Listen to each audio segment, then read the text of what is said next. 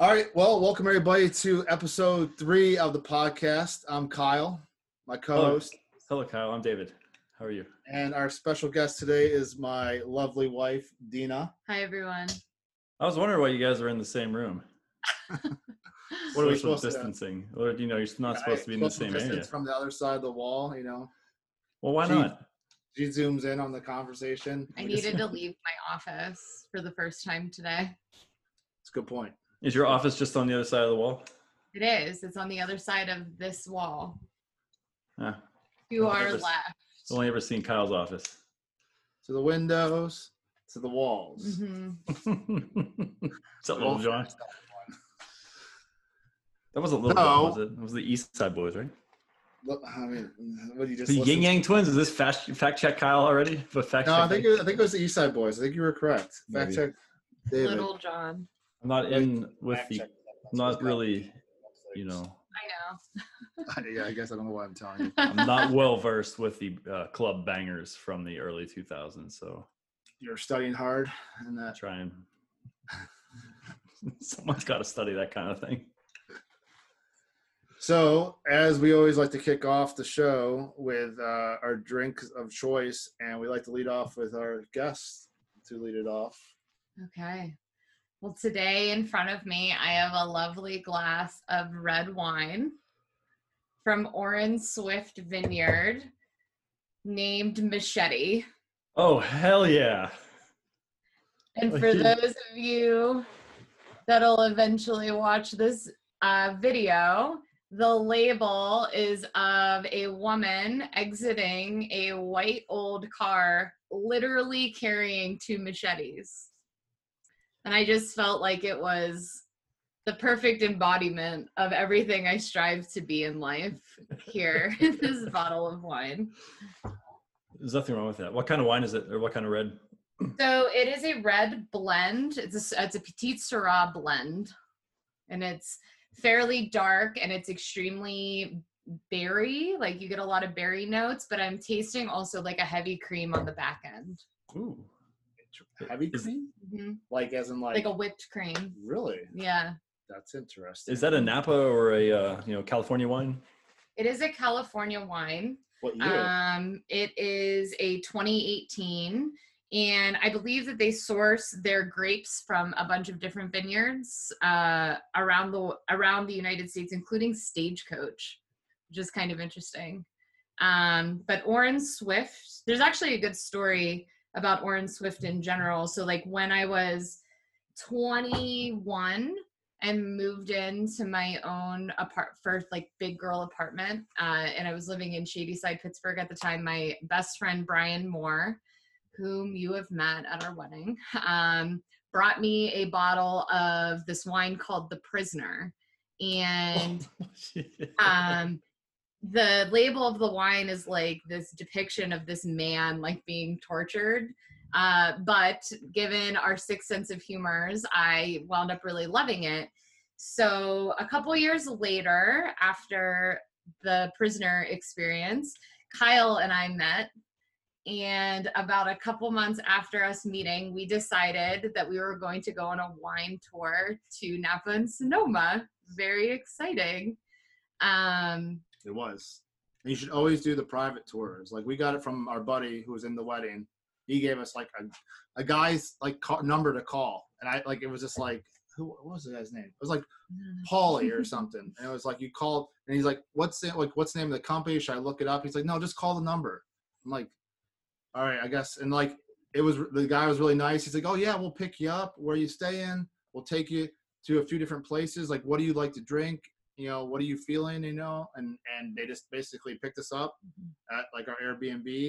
We went to one place in town in Napa, and then we basically, Pangloss. we went to Pangloss in town in Sonoma, and then we ended up going to 2 Napa ones. It was great. Like, So our backdoor access, like to like the vineyards, and if I should use a better word than backdoor access.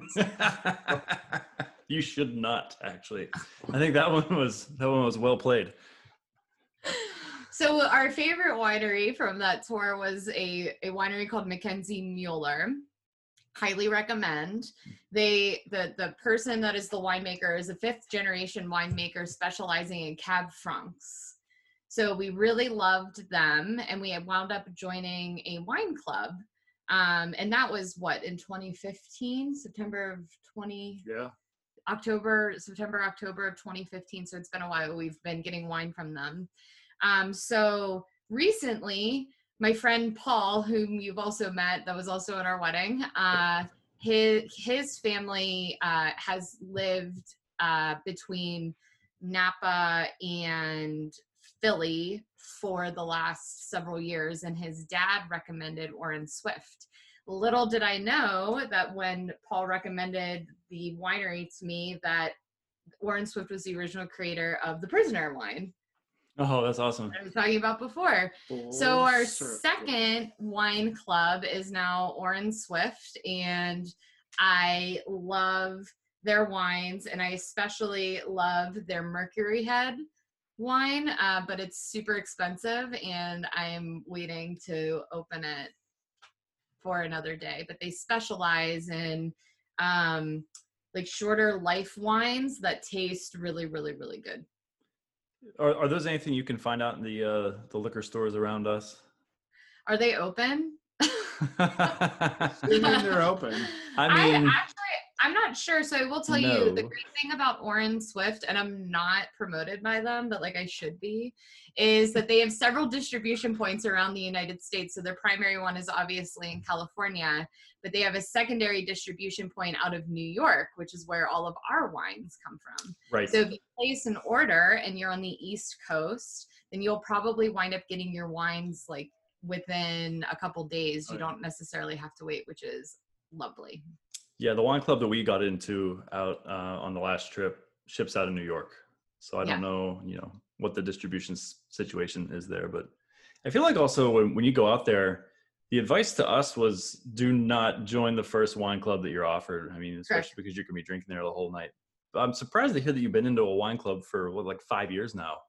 That's a long time to be in that game without, kind of either exhausting yourself on the wine or being like, this is ridiculous. I can't drink this fast. We love it. We Y'all are thirsty.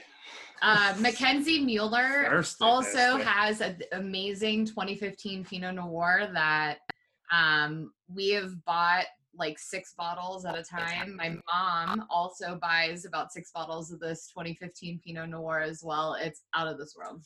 So let me caveat is I like the wine. I drink the wine. I have no idea how much wine comes. So it just shows up when I drink it. It's that InfoSec life. I mean, like, what else do we have in life to unwind if not for some booze? I mean, yeah, right. We're typically not social people. Nobody really wants to hang out and do stuff together. It's like, well, I guess I could just keep looking at code, or I could drink and watch Rick and Morty. I will tell you, though, it was a very close call between wine and tequila. So my friend Kat Fitzgerald, who's one of my favorite Pittsburgh InfoSec people as well, turned me on to drinking tequilas, different types of tequilas, especially like an aged tequila. So it was a tough choice, but I went because I think with the wine is a little bit of a better story behind it. And Kat, if you're going to listen, we're going to have you on. Hope to have you on. So I saved it for you. Nice bump. Way to plug that in there. Yeah. So what are you drinking? I think. I don't really know what's going on here. I have something today called the Tiny Dictator Reserve Rye Barrel Aged. So this was apparently aged in Copper Fox barrels. Never heard of it. I don't know, but it's out of Virginia. A friend of mine handed that to me as I'm going on a keto diet and I can't drink this, so please drink it for me and enjoy it. So it's been in my fridge for probably about 5 months now, and I'm going to open it and see what's going on inside. It's from a brewery in Ashburn, Virginia, called Dynasty. Never had anything from there. I try to stay out of Ashburn also. It's also, you said it was aged in rye barrels? Yes. Oh, that's going to be sweet. Sorry, it's an imperial stout. So it's kind of like the first the first beer that I had, the Trogs Impending Descent, right? Yeah. So today's glass. If you're interested in the glassware, Yep. Always glassware. I didn't want to double dip into the Sonic and Knuckles experience again, but I just got this golden Sonic shadow glass, and if you can really see the gold on it with the way the lighting is today. But it's also from the Answer Brewery, my favorite glassware. I think it'll probably show up a little bit better after I pour this stout into it. What's it say on the other side? Oh, Answer. The Answer, yeah. Let me get a nice full pour going on here. How many glasses have you purchased since the last podcast? So yeah, this is a good question. And it's kind of embarrassing also. I was having this conversation with the buddy of mine, Ryan Griff, that got me into you can see the gold. Oh yeah, the gold. Really cool. Yeah. It's yeah, that looks good there. So we're gonna be getting glasses now. My best glass is from Burial in Asheville, North Carolina. I gotta get some of their Highly stuff. recommend They ship also. You know they ship? No, I did not know they shipped. Yeah, I read an article a day or two ago about how a lot of those places out in Asheville are shipping their beers out, and Burial was one of them. That's such good news. Probably have to get some. They have really good stuff. Where was I? Oh, the glass story, right? So I'm walking my dog yesterday, and I started to think, like, how many pieces of glass, how much glassware is it considered a piece of glass? I don't know. How much glass do I have coming to my house? And the best number that I could think of was 7 glasses. I had 7 coming. I got 4 that day that I completely forgot there was a double in the shipment. So it was a 4 box instead of a 2. I got like 5. I think I get 5 today. I think I have 7 outstanding right now. So I'm ready to cut it off for a little bit. I think I've stocked up very well. So I think your glass habit is worse than my shoe habit. Well, your shoe habit's a little bit more expensive than my glass habit. I don't know. We should compare prices someday. Let's not. I don't need that. I don't need to write this on a financial disclosure form anywhere. Right. This sounds beautiful. Anyway, I enjoy the glassware. I think it really helps out. I mean, I don't know. Gives me some nice fulfillment of what I'm drinking. Validation. So what about you? What do you have? I'm going to take a sip of this and report back. So I ordered this from Strange Roots earlier this week, and I think this is the second time I've seen it in the last like 2 months, but it's called Kool-Aid, the Kool-Aid Concord Grape. So basically it's a fruited sour ale with Concord grape juice. But here's the nice thing. Most sours sit around like 5.5, maybe hit 7, some of them. This one's 8. It's a big boy. You know what that can looks like? Member berries, from South Park. Oh, I remember. Yeah, I remember. Hey, you guys remember 2019 when we could do stuff? Oh, yeah, I remember. Oh, I remember. Listen, I'm turning the big 3-0 in July, and I think that this year does not deserve my 30th birthday. Oh, we're going to party. Let's figure something out. Are we? From 6 feet away? Yeah. Man. We were supposed to be going to Nashville. Yeah, that's a bummer. That's not happening. Yeah, that's not happening. I was about to say no, we weren't, but yes, we were. Yes, we were. Sorry about that. So you mentioned Strange Roots, Kyle. What location is that? This is the Millvale. Millvale. How does the Pittsburghese say it? Don and Millvale. I actually didn't even know about it until Dina went to Asheville. I went beer tasting in Asheville without Kyle. Yeah. And then she, I think you knew about it, but then someone down at a brewery down in Asheville, was like, oh, you guys have really good sours up there at Strange Roots. And I was looking for sours that were more than 5%. But the key is in Asheville is that it's a barrel-aged sour. So apparently Strange Roots used to do this, and maybe we can get confirmation from them one day, is that they used to do barrel aged and it just didn't kick off as well, because I think it was at the height of the hazy IPA at the same time. But they still exist. It's a really cool location in Millvale. A really nice outdoor patio. Obviously that's all I can see from my car right now. Inside looks like it's pretty decent size. Yeah. I would go there once we can one day. For anybody local in Pittsburgh, that used to be the old Dry Log facility. Or it was named Dry Log before little ownership modification to the branding and some other changes. But they, one of their things, and I was hoping to get down there to the Gibsonia location one of the things that I really like from them is anything that they do that's like Belgian-y. Like they're a real down to earth. I mean, literally, they don't really put extra microbes in their beer. They just open top ferment it and let anything come in from nature and flavor it up. So a lot of their stuff is really good. And I haven't really given them the time of the day, unfortunately, since they changed from Dry Log to Strangers, because I was probably a little bit more afraid than I should have been. But no, that's your personality. That makes sense. Stuff changed and I don't like it. But it's I like the place. I mean, I have something to give you too. They make some interesting stuff. Like I probably won't have it on here, but they made like this seltzer that was like cherry and lime. It was interesting. It was like a fermented seltzer, so it was interesting. But anyways, what's that taste like? Oh man, so this is a 13% beer, and I can't taste 13% alcohol in here. I don't know where it all is. Hashtag scary. Yeah, it's gonna be a problem. It's boozy for sure, but it doesn't burn like I would expect it to. You know, does it taste you know sweet? What I mean? Rye? It's a little sweet. It's light on malt. It's really nice. Nice to sip on. I bet it's gonna taste a little bit better when it warms up. Yeah, I don't really know what else to say about it. I'm sorry I only have one. A lot of these beers that I'm going to pull out of my cellar are beers that I wanted to like split with people. I don't like to drink a 16-ounce beer, typically by myself. Well, we're going to do a social distancing podcast from a driveway here soon. One of these days, right? It's going to happen. Yeah, and we have to. Yeah, but I have some big boys. I have some real sizable bottles that I can't, and don't want to drink by myself. So, we'll see. I'm disappointed I couldn't share this one. This was really good. I think you would have liked it. Sounds amazing. Mm-hmm. Then you said rye, which I wasn't big on rye. Maybe one day I'll drink some bourbon on a podcast, but wasn't big on rye until I think you made me drink rye, probably. You know what it was? We were in Maryland, and Justin, your old coworker, had you drink a Templeton Rye Old Fashioned. That's right. Templeton Rye? Yeah, you can put like just an orange slice in it. That's it. And it was like drinking like, I don't know, it was really good. It was really good. Because rye is I mean, I'm not going to claim to be a bourbon person like connoisseur, but they're sweeter, right? And sometimes they have really weird taste in my taste buds. But so this grape stuff tastes like grape juice. That's the grape juice that you used to get like as a kid, during lunch.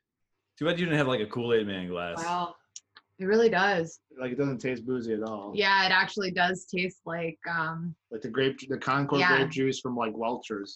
Yeah, you remember that with the little girl with curly hair that would pour it? We still have some of that in my house, I think, for my two kids. You got some of this, right? You did a pickup. You just haven't picked it up yet. Yeah, I got 2 4-packs coming, so I'm excited to try that one out for sure. And they put out a pineapple tart burst, the pineapple last weekend. How was that? Is that all right? You could save that for a future one? You'll like that. You'll really like that one. I wish it was higher ABV again. It was. I think it was near 6. I think it's 5.8 or something. But it's good. The nice thing with the sours is if you have a couple of them, maybe not this one because this one's a little more potent, but you can have a couple of them and still be okay, right? Like whereas if you crush that whole bottle, that's probably all you're gonna drink tonight. Oh, I mean, I had besides the Michelob Ultra that I pre-gamed with, this is. This might be it for me. I see my face get a little bit redder as the podcast goes on. It's not from the sun. That's good.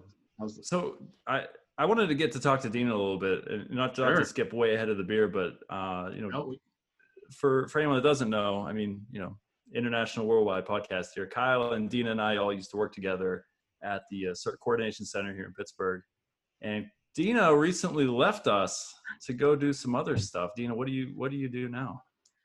Oh man, remembering all of the good times. Remember the 4th floor.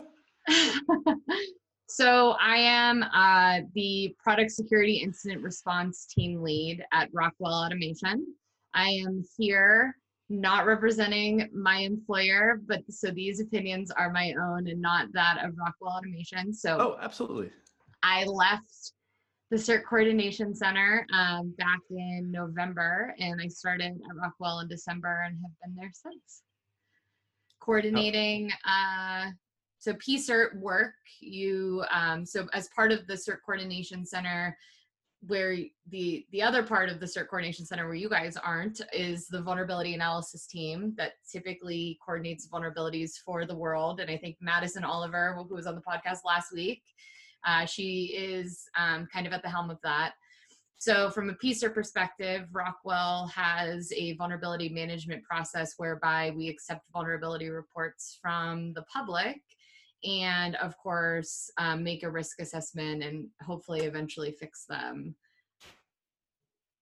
for our products. Oh man. So it's just Rockwell stuff. It's not, across the industry anywhere. You're not trying to coordinate outside of like vendor space. No, so that typically sits in the CERT Coordination Center bucket or like the ICS CERT bucket. So they'll coordinate between vendors. We're only interested really in Rockwell automation products or things that have the Rockwell automation brand. Jeez. How much brand is there? I mean, like people, I guess the thing to say, ask is people outside of like not living in the vendor world might not understand like how big Rockwell is or like what exactly a Rockwell product is, right? Because we're worried about like phones and tablets and, stuff you can actually physically touch, like, your webcam, right? Or your laptop. Industrial. So Rockwell Automation focuses on things that are found in the industrial control system world or the ICS world. So we make anything from PLCs that are implants to HMIs that allow users to interact with those PLCs. Across the board, though, Rockwell Automation has about 28,000 people that work for them. Oh, geez. So it's very big, and therefore we have a lot of different software and firmware products. An interesting story about Rockwell, though, is so they acquired a company called Reliance Electric in the 90s. And my mom, who's a software engineer, started her career at Reliance Electric, which was acquired by Rockwell. And now I work at Rockwell. And it's super funny because one of her old coworkers found me like the second day. And like, so I work remotely, but my team is out of Mayfield Heights in Ohio. And he like crept in and looked at me and said, I know you look just like your mother, like you must be Dina, and like totally came full circle for me. That's crazy. Do you find that a lot of your life seems to come full circle in situations like this? Because I mean, that's two stories in 20 minutes here. Yes. Synchronicity, is that important to you? It is. The world revolves. I mean, you'll find that a lot of things do come full circle, and it's a really interesting moment to kind of sit in that. You're terrified of what? So my mom was writing code she was writing firmware back in 1986. And like my big fear is that that's sitting somewhere on some like server. What you mean, like a Rockwell server, or a Chinese server, no, or an Iranian server? Which... Please don't wish that upon me. Oh, I don't. I mean, listen, that's your own problem to deal with. If it shows up at my door someday, then it turns into my problem at CERT. But I'm hoping to not see stuff like that. How many times actually, it could be cool, but. How many times you rebooted your router in the last Just once, and I rebooted my workstation yesterday, so I'm probably up to date with all the patches and all the malware. It's all mine. And all kicking off all the adversaries. Mm-hmm. Make them get back. Someone has to keep track of what I'm doing, and it's not me, because I'm, you clearly know I'm not organized enough to do this myself. Oh, so good. So what else? I don't know. What else are you working on? Like, do you miss anything at CERT? Like not being around, besides me and Kyle, right? Yeah, so like I grew up at CERT. I started my career there when I think I got hired on at 22, and I left at 29. So I had a really good run. I think the biggest thing that I miss at CERT is I have a lot of accolades that I will give you guys, but I think the biggest thing that I would take for granted was the ability to kind of dive into your different folks that CERT works with. So you can work within industry and you can work within government and you can work within different parts of the government as well. And that's extremely rare, even for an FFRDC. So I used to be in a position where I could be interacting with law enforcement one day, Department of Homeland Security the next day, interacting with industry the day after that, and be able to kind of pull that cord. I think that's something that's super important that a lot of other organizations don't really have. And Rockwell is not really in the position, they're just not a coordination center, but I'm happy that I was able to kind of bring that into Rockwell a little bit. I have a pretty big network, and my management does too. So my director is somewhat new to Rockwell, and like she also comes from the PCERT space, and like her network is so good that I think between the two of us, like we have really good visibility. It's all about who you know, and this goes back to our the pilot podcast where we were talking about like missing out on, Vegas summer camp, right? And how like it's more about the networking, the people, and all that. It really is, and it's crazy how.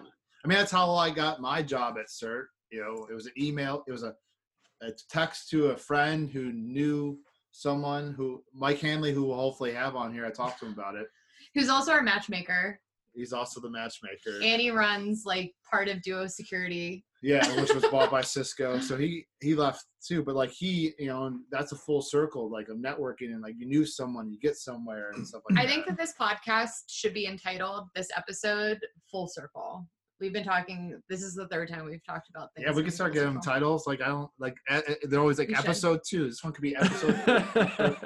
Like Last Podcast on the Left, which is my favorite podcast aside from this podcast. That's right. Oh, thanks. Highly recommend. If they need a sponsor, let me know. Absolutely. And if you're listening for the first time on Podbeam, we are now on the Apple podcast. You can find us out there as well. I'm working on getting us on Google Play and hopefully on Spotify too. And hopefully, by the end of the year, we'll have a Joe Rogan deal. Yes. Hit me with that Spotify money. Right. So, I mean, that's a good callback to like the first conversation that we had about networking, because I know I gave Kyle a lot of accolades for being super, super connected in the world, but I don't know how much of that like was Kyle now that I think about it, but like Dina is also really well connected. And when we would, talking about Vegas and the beer park again, just remember going to beer park last year for. Oh, that wasn't me. That was her.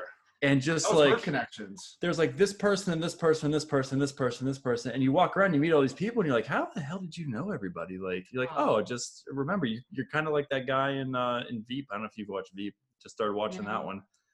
Just you're supposed to know everybody and everybody's interests in the room and where they work and stuff, and that's like you. That's I mean, being in that, like, I'll pick up, like, but just being in that sort of situation is, it's overwhelming from my side because I'm not that well connected. I lived in, just like you, I took one job out of college. I had 9 years there. I had a great run. So here's the thing, being in the position that I'm in right now, I'm extremely grateful for those connections, because I think to be a good PCERT lead or to even be involved in PCERT stuff, I think you need to have a skill set whereby like you have to not be afraid to go and jump into those awkward situations with new people. Mm-hmm. And I think for a lot of folks in our field, and I get this way too. I mean, you can ask Kyle. I think the older I get a little bit more and more introverted, but being in PCERT and being like the face of PCERT, you really have to put yourself out there. And that also means, so I don't know, just like a little segue. So there's an organization called FIRST, and it's the Forum of Incident Response and Security Teams. And I was at the PCERT Technical Colloquium, which was held out of NetApp in Raleigh this past year. It was the last trip that I took before the pandemic took off.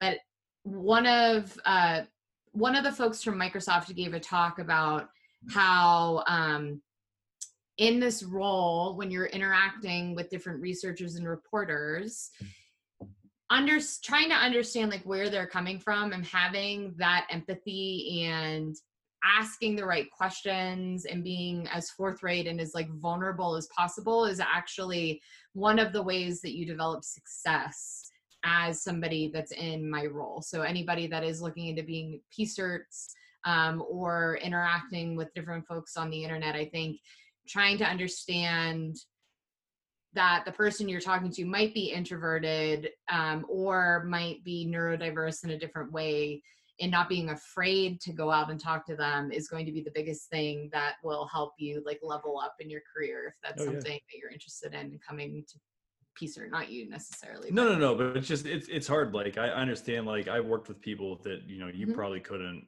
drag outside unless, you know, it was 8 to 4 working hours, right? And they're just not into it. And even though like the company that I worked for was technically a consulting company, right?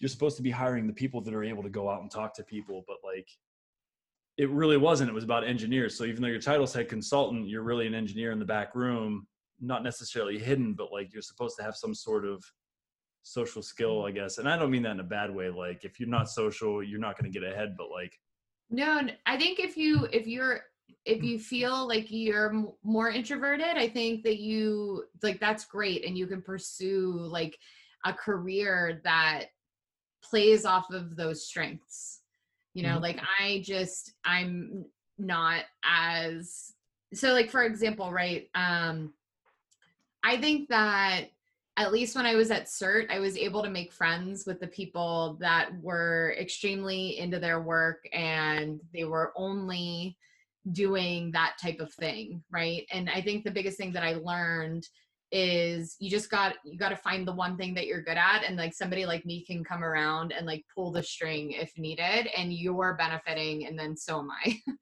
Right? That it's just all about what you're good at, finding the thing that you're good at. And I don't even know if I'm like good at like PCert stuff, you know. I'm just social enough to ask the questions. You know. I mean, I think it also. Well, that's true. Also, but like you're. Go ahead.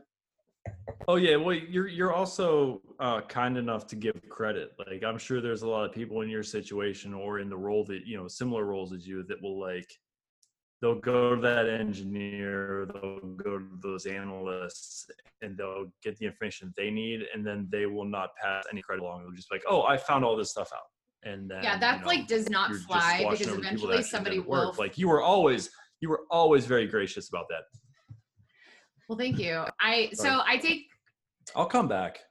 I am a big believer, you know, I think at one point in my career, I thought that I could do it all, you know, like I thought that I could just be Wonder Woman and do all the things, but really like the only way that you are able to get anything done is with the help of other people. So for those people that don't give credit, like I think that Karmageddon is out to get them, because somebody's going to find out that you don't know what you're talking about.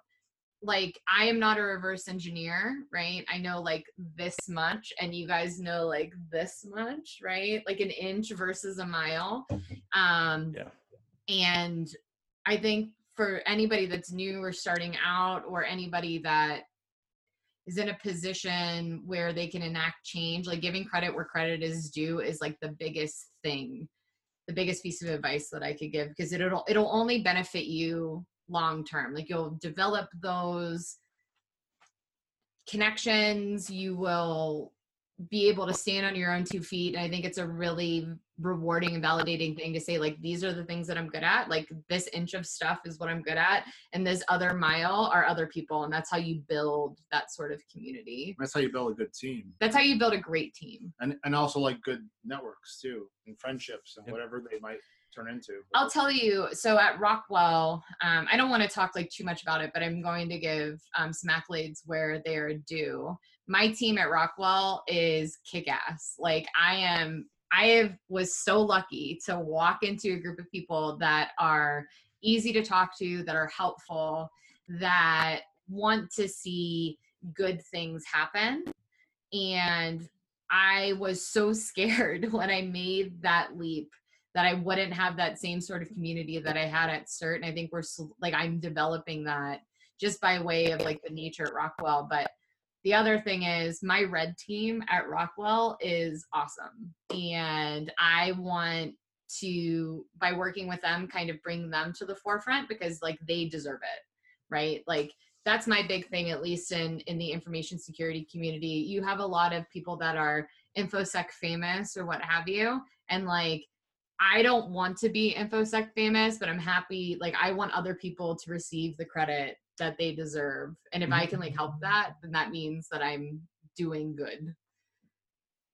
I don't think there's anything wrong with what you just said, and I don't have anything to add to that other than Neither do I. Golf claps, maybe. I don't know.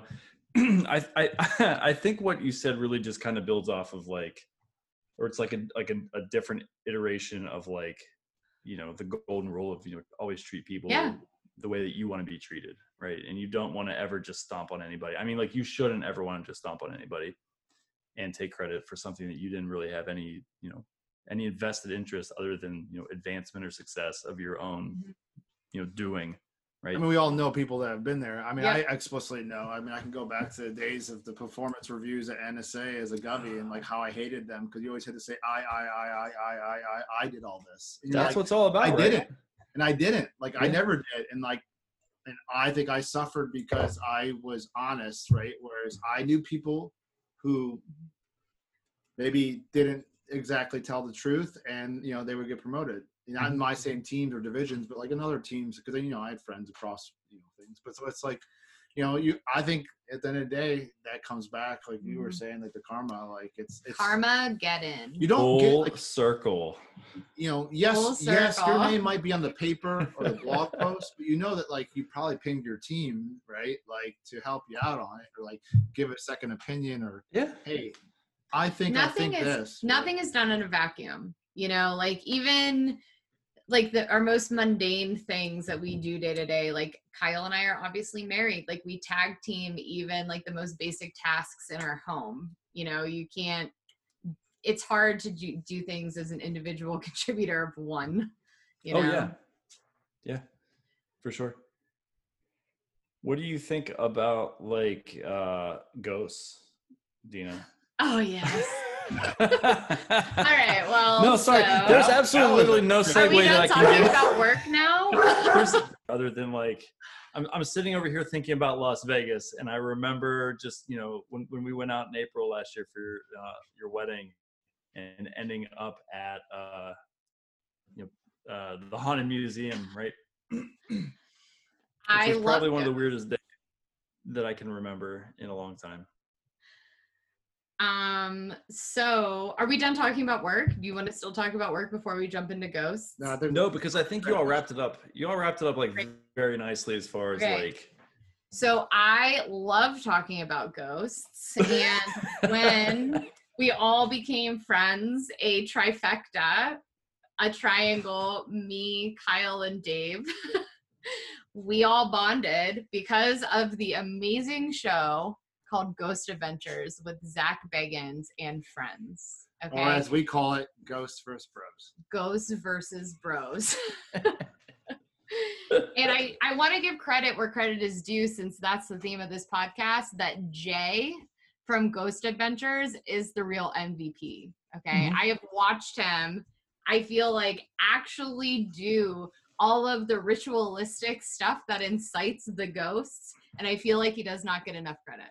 One of the funniest things about Jay on that show is that like he'll sit in a room with somebody doing like a seance or something and be like, you're totally doing it wrong.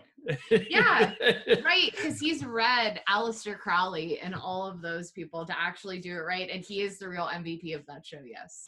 And then they put him in the room, you know, to watch video cameras most of the time. Yeah. Have you watched like last few? Like he's always so good.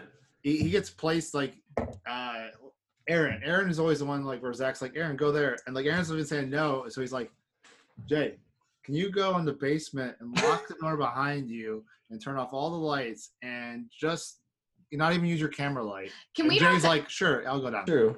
Let's talk about Billy for a moment. I feel like he is Zach's protege.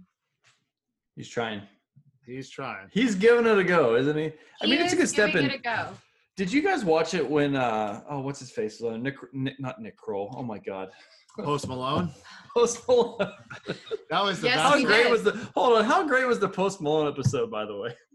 Do you remember that time? I feel like so great. I might have to watch it tonight. Do you remember that time we went into the Haunted Museum in Las Vegas as owned by Zach Bagans, and I wouldn't let Kyle look in the mirror because it was the day before our wedding? That is 1,000% true, and I can vouch. I saw nothing in that mirror after staring in it. So I will tell you, I brought some props today. Oh, you did? What did you bring? So I brought 2 props, and these are my tarot decks. Oh yeah. Oh geez. So the first is the Way Home Tarot. Wait, pause for a second. Wait. It was so disappointing. You thought it was like a possessed doll or something? Oh, I was waiting. I'm over here waiting for like a voodoo doll or some shit, and hits me. Or like some Palo Santo, where like you're gonna hit me with a piece of wood, and you bring out like boxes of cards. So I will tell you, I have offered to Palo Santo or otherwise like smoke cleanse Dave and his family. Oh yeah, we're probably messed up. Like we need all if of they this need stuff. it. Yeah. But I have my two tarot decks here. The first is the Way Home Tarot, all right, which was created by 2 women. And the one person, Bakara Winter and Autumn Whitehurst. So Bakara Winter owns a magic shop in Durham called Everyday Magic, and I've been following her for years, and she created this deck, and I wound up meeting her also. The second deck I have is an oracle deck called Postcards from the Liminal Space. Where's the liminal space? Is that like in between Earth and regular space, or is that it's kind of like those moments of the full circle that we've been talking about, like kind of identifying like what those mean. So between these 2 things, you can buy them at Everyday Magic on the internet. Shout out to them. Still not sponsored by them, but I should be. Out here claiming sponsorships. First off, anybody that gets sponsored, it's David and I. No. It's going to be me for how much I love these tarot cards. Can you explain to people why do you have 2? I don't even know. It's not like a pretext weighted question. And how did you answer this? How did you also how do you know what you're doing other than like pulling random things out of the deck? Like how do you know exactly what you're doing? Okay, so a couple things. So let me answer. Are you classically trained in the tarots? Okay, I have a couple. Let's talk about this a little bit. Okay, so I actually have 4 decks. So I have no decks. I have these 2. I have the classic Rider-Waite tarot deck that I think most people like who have ever gotten a tarot reading or what have you have looked at. And then I have a second deck, which is a really pretty like Art Deco version of the Rider-Waite tarot deck. You told me to bring. You want to discuss fun stuff? Yeah, I mean, I'm shocked. I don't know. Like you're talking to you might as well be speaking different. So as for, so I think a lot of times people like you think about like the fortune teller that's trying to read your fortune, right? Like that's what you think of when you think of tarot. And I have a little bit of a funny story too. I think the other reason that I really like tarot actually has something to do like with my job, and it's a little less with tarot, but just with like the occult. That when I was at CERT, we had this joke that we could just divine the future, and one of our like logos was going to be like a Ouija board, because sometimes people look to CERT. I mean, people really do look to CERT as the canonical source of information. Like it's always accurate. It's up to date and things like that. So, but other times people would email the CERT Coordination Center, like kind of looking for like what the future is going to be. And none of us know, right? Well, none of us know. Except for like Will Dorman in the Vol team, right? But the Madison, like the Ouija board was going to be, and like the planchette was going to be like the team logo. But anyway, so I joke about that now. I wish that was the thing. Like, I'd like to like slap some of those on my door, the next time I go get to see my office. So now that I'm at Rockwell, like I've brought that kind of into Rockwell, because we from the PCERT like kind of like are in a similar role, right? Like we give guidance and we do like all of these things, but a lot of the times we're like kind of divining like what people are caring about and things like that. Yeah. But to get back to the tarot, Okay, so there are 78 cards in a tarot deck, divided between the major and minor arcana, which I think is how you say it, because they've only really read it, not necessarily like heard a lot of people talk about it, but they're supposed to represent all of human existence. So you've probably experienced the feeling in the cards at one point or another, just by nature of you being human. But the idea is not necessarily to tell the future from my perspective, this is what I believe, but to help you figure out the present. So if you have a question, yes, you can help. I have one question. How many jokers are in the deck? None, because it's real. There's got to be one in there. It's yeah, Joker. There's jokers behind you. See, well done. But anyway, but Jay from Ghost Adventures, I feel like has to be into this. Jay's up on that. So do you do that? Like, who do you read for? Do you read for Kyle ever? I have. Does Kyle ever walk up to you and he's like, "Oh man, is today the day I shaved my beard?" And you pull out the tarot card deck? And I'm like, yes. No matter what it says, you just say yes. Fu Manchu with a flavor saver. Manchu flavor saver. No, I think I've read you once, and it was a career. It was trying to we had a career decision in front of us. But so from what I understand, you shouldn't read yourself because you're always going to be biased for yourself. And it's also hard to read like loved ones. So my grandmother, who has just passed away, actually, like last week, she used to read cards for people. And the one thing that she would say is that she doesn't do it for herself, and she doesn't do it for people that she loves that are around her, because you also can't be super unbiased to help determine the decision. Did you ever read for her? No. So right before she passed, she was supposed to teach me how to read cards. But we just never, not that I like needed help learning how to read cards, but still just to have like the family lineage, I guess. But we just didn't have a chance to get to it. Kind of like the Italian baker, like grandma trying to teach you how to bake. Not that you're Italian or anything. Except my family, who is Italian and Croatian, who I'm sure could like cook really well, like never taught me how to do anything. Don't worry. I don't think any of those generations are teaching anybody, regardless of what they say. Yeah. You have to find it online, and it's probably gonna be a Rachel Ray recipe if you're really Googling into it. And then you can write it down and like burn the edges and be like, this came from the old country. Do you remember when we used to count things by the amount of bird crows outside before we could fill up the flour container? I remember. I mean, I got my mom's. I remember. I remember. I got my mom's cookbook, but you're right, because like she had a recipe at one point in time, but then like made her own out of it and then never wrote it back down. So all I would have is like the original, which it was obviously like, over time she's like, I needed 2 tablespoons of this as opposed to 1.5, right? And that changes, maybe not the flavor or something, but like enough to attribute to something.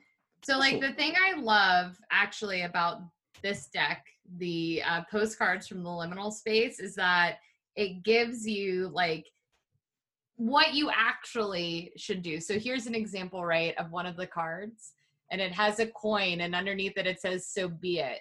So if you were to pull the card and you're asking a question of like, well, what do I do? Like, should I, do A, B, C, and D, or whatever, you might be able to look at that card and be like, okay, like maybe I should let things lie or just let things kind of play out. That's coin flip though. Like, what if you have some more serious question? I'm looking, like, whatever decision you make is the right decision. Yeah.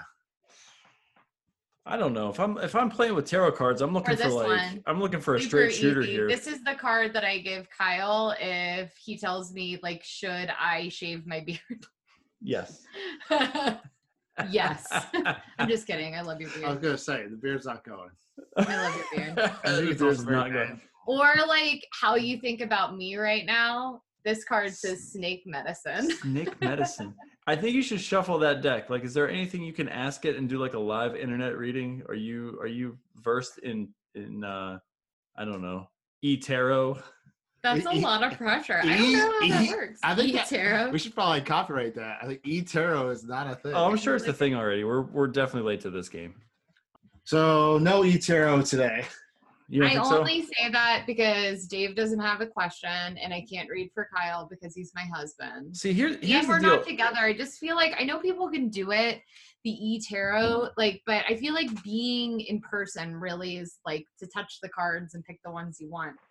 See, I thought tarot always was like, I have cards and I can just like start flopping them over, and then I can tell you things like based on what I see. I'm a big fan of like having you pick, you know, there are sometimes if I shuffle and I like spread all the cards out, there will be cards that jump out. And that means that you have to consider those cards in the context of the reading. Just shuffle them up and pick card number 69 for me, and let's see what happens. There are 70 cards, so 78 cards. So when we go back to the I picked this one for you, and it says trash magic. I am fucking trash magic. Sorry, I am trash magic. There is no other way to describe me. Trash magic. But anyway, I really like doing this, though. I don't know. I mean, you asked if I like ghosts, and I do. And I like that kind of occult stuff. So what was your favorite? When we all went to the Haunted Museum, which room of that was your favorite? What did you really? I mean, I know what you didn't like. I was there for that. But what did you like? Okay, I think my favorite. Okay, so I gave a pitch out to Last Podcast on the Left because it is like my favorite, like, comedy true crime podcast.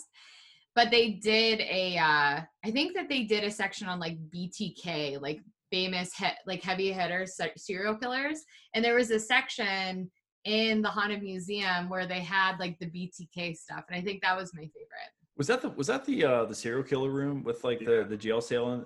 So I don't know. I can't remember. I know that there's stuff that's there, but I can't remember if it was that room. And I've been thinking about that as I listened to the Heavy Hitters podcast with Last Podcast on the Left. I'm trying to remember like what that room was. But anything serial killer related, like I'm here for, because I'm a white girl and I'm like down for that trope, I'm down for that trope. What was your favorite room? Oh man, you know what? One of the rooms that I definitely remember, and it wasn't even like that good. Like I don't want to say that good of a room, but like it wasn't even that important. It was that dude during like the freak show tricks, where he was just right. You remember that guy? The tattoo on his face. Yeah, he was in Ghost Adventures. Yeah, he was hanging stuff from his face, and you're like, this is messed up. Like, what are you doing? But the Dybbuk box rooms, the Dybbuk box room was awesome. I wasn't like, I don't think I was as freaked out there as I should have been, and I really also liked the Peggy the Doll room. Yeah, I loved the Peggy the Doll room. Was my favorite. You actually did answer questions too, right? They had the SB7 spirit box in there. Oh yeah, we're gonna get one. You could ask it questions, right? And I asked it something, and it responded. It responded supposedly, like we gotta believe it with a grain of salt, but like, So at that time, when we were walking through the Haunted Museum, my back started excruciating. It was excruciating pain in this like the small of my back. I mean, like, do you remember that? I was in so much pain that I was just trying to like find a place to sit down, which there were none, of course, but I don't know, starting in that where we were in like with the clown doll area, like that first room, then we walked into like the one where there were the pews. Remember that? The pews, and there was a casket up front. That's where it started for me. It was terrible. That was the first room. Yeah, you guys maybe stared at a skeleton in a coffin in that room, right? And literally as soon as we left, we went to a rehearsal dinner because it was the perfect way to enter. But I had no pain at all at our rehearsal dinner. It was super crazy. I mean, I definitely would love to do like, remember the old I mean, I don't know if you guys ever watched it on like MTV when they did like that. I think it might have been. It wasn't Scared Straight because that's the one where they take the kids to prison and scare them. It was like where they wore body cameras, but they wore body cameras back in the day. But they went to like the West Virginia Penitentiary, which is like supposedly haunted, and they went at night and did like 8 hours investigations, and it was like normal people. It wasn't like celebrities. Yeah, what was that called? Yeah, I don't remember, but I remember. I mean, I remember it. Yeah, I remember like, that. I remember them in the West Virginia Penitentiary. I remember them like freaking out about like the Sugar Shack. Like, don't go to the Sugar Shack by yourself. Right. The Sugar Shack. But like, oh man, I want to do. I believe it all. I want everybody to believe it all. But like at the same time, like until I see it, I can't fully believe it. We have a guest here. Our German Shepherd. His name is Stark. It just jumped up on me. Say hi. It's a big boy. I do though. I don't even know if I need to see anything. Like when I watch Ghost Adventures, like I am more interested in what's coming off of the SB7 Spirit Box. Like that is my jam. I need an SLS. Yeah. Oh yeah, that from the Xbox, the structured light sensor. Yeah. I just don't want one in my house. I need to take it somewhere else. I don't want to know there's anything here. I don't think there's anything here. You would already know. You should know, right? Do you feel as if there's something in your house? No, not this house. Do I need to come over and your old house? Your old house. My old house is messed up, man. That thing was a brand new house built on. It must have been there's someone dead under that house. Remember you said like I remember the story you told me one time like you had to come home because you had like the sensors were like if it like something crossed it would like trip and that tripped or something like that. Right? Oh yeah, I mean if you'll indulge me to tell the story real fast, basically we had an entire house full of security sensors and we would arm it every day that we went out of the house and would go to work. And there was a number of sensors. We had front door sensor, back door sensor, stair sensors, living room sensors. We had sensors out the wazoo. It was the fantastic vision of IoT land where you have everything hooked up to a big network and everything was awesome. But anyway, we got a call one day that like someone had burgled our house through the front door. They went up the steps. They went into our living room. They went into our kitchen. They went back in the living room. They went back down the steps, and then they went out the back door. And it was like they're seconds apart, right? So it wasn't just that all the sensors tripped at the same time. We have like the motion recorded like seconds apart. So it definitely looks like there's somebody in the house. And I run home. I'm like, oh my gosh, I got robbed. Like, let's call insurance. I can't wait to get my money because I'm going to buy new stuff. And you get to the house and the cops are waiting for me to show up and my front door is locked. My back door is locked.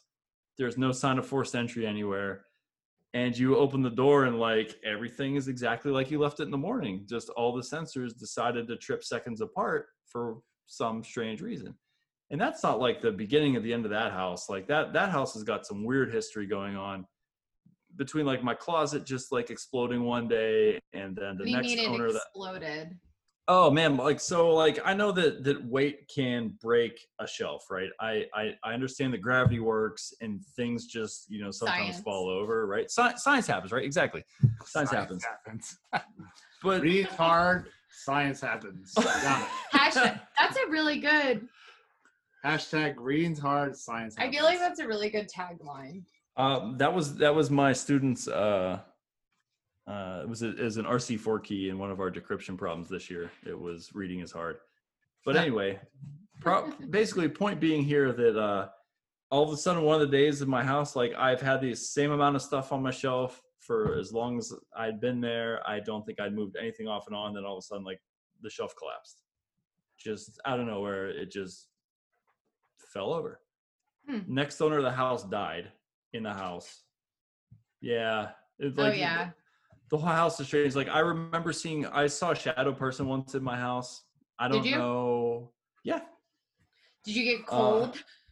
It's really hard to describe. Like I've seen weird shadow. I mean, here we go in the public podcast, seeing talking about how crazy I am. But tell me more.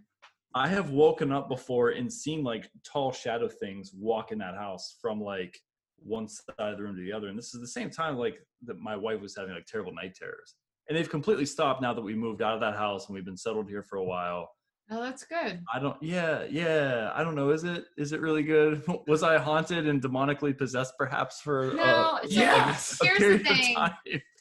I am yet to see, like, I know this might get a lot of flack, but I've yet to see a demonic possession. I'm interested in learning more about it. But I think, we have control over our homes in certain ways, and in other ways things just don't listen to us, that we can do all of the things right. We can cleanse our homes and invite the correct things in, but yet there will still be things that linger in the soil and in the things that build our house. That's what I've learned from Ghost Adventures. Recorded history, right? They're like, oh yeah, this house was built with stones moved from an old quarry where they murdered people. The London Bridge one. Oh, that London Bridge one was weird, man.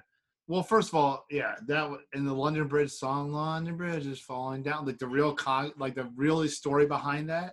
Okay. Freaky. I mean, I know all grim nursery rhymes are freaky, like when you think about them now. No, but so listen to this. So so Madison Oliver, who's on your last episode, and I were in Scotland.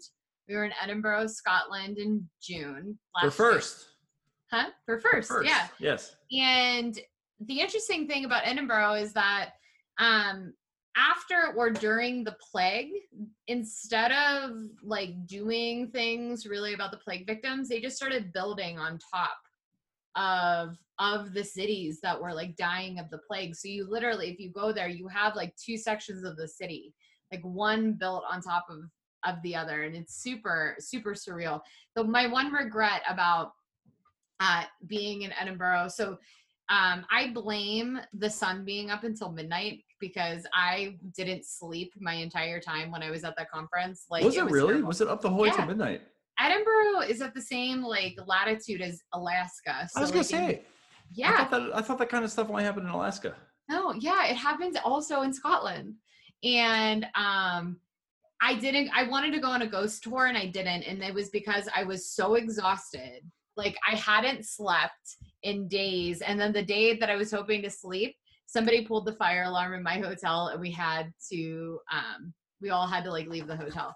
But fun fact about that experience is we all left our hotel, and I wound up hanging out with Jake Coons, who runs Risk-Based Security, highly recommend, awesome company. And we went to a big Lebowski bar and then started drinking White Russians for the rest of the night. So it was really fun. Oh, there's a drink for the future that we could just not end. I got a great story about college days and how I didn't drink it until probably 2 years ago. But now I get questions. It's super funny. I get engineers asking me if I know anything about risk-based security. And I know Jake really well. I've participated in his conference that he hosts. And every time I see the company name, I think about how I impromptu just drank all of the White Russians. And I got hammered with them. Full circle again. Do you remember when I got hammered with Jake?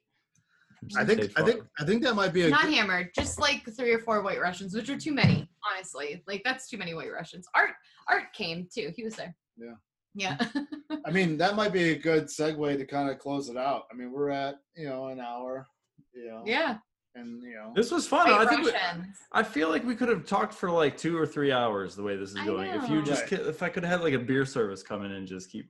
I mean, obviously, it's because we're the listeners all won't friends. know, is that we'll pause it and still chit chat when we're done. But we want to close it down for the listeners. But I mean, I had a great time.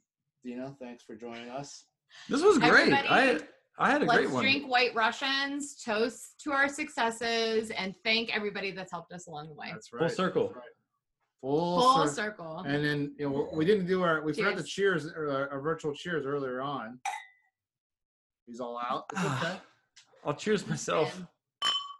That empty bottle. But you put the catchphrase the first time, and then you didn't think it was the second time. But I think it's the catchphrase for the podcast. But in closing, stay thirsty. Also, don't die. Don't die. Reading is hard, and do science. Reading is hard, do science. Thank you, everybody, and hope to see you all soon. Hope you listen soon, and thanks again. Cheers.